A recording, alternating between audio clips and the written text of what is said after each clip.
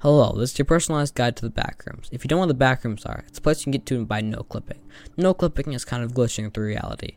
Today we're going to talk about level 0. Level 0 is the first level of the backrooms. You can get here by no clipping out of reality and end up here.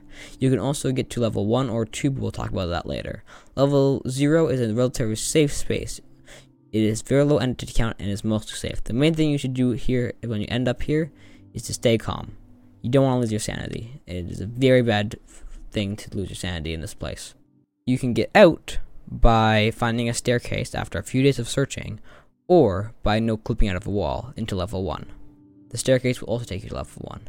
Be advised not to take the no clipping route unless last resort, because it can be very dangerous and can take you someplace way more dangerous than anything you've ever heard of. Now, there are no confirmed entities on this level, but it is next to impossible to run into anybody. So if you hear somebody's voice, go the other direction, especially if it's a loved one or someone close to you.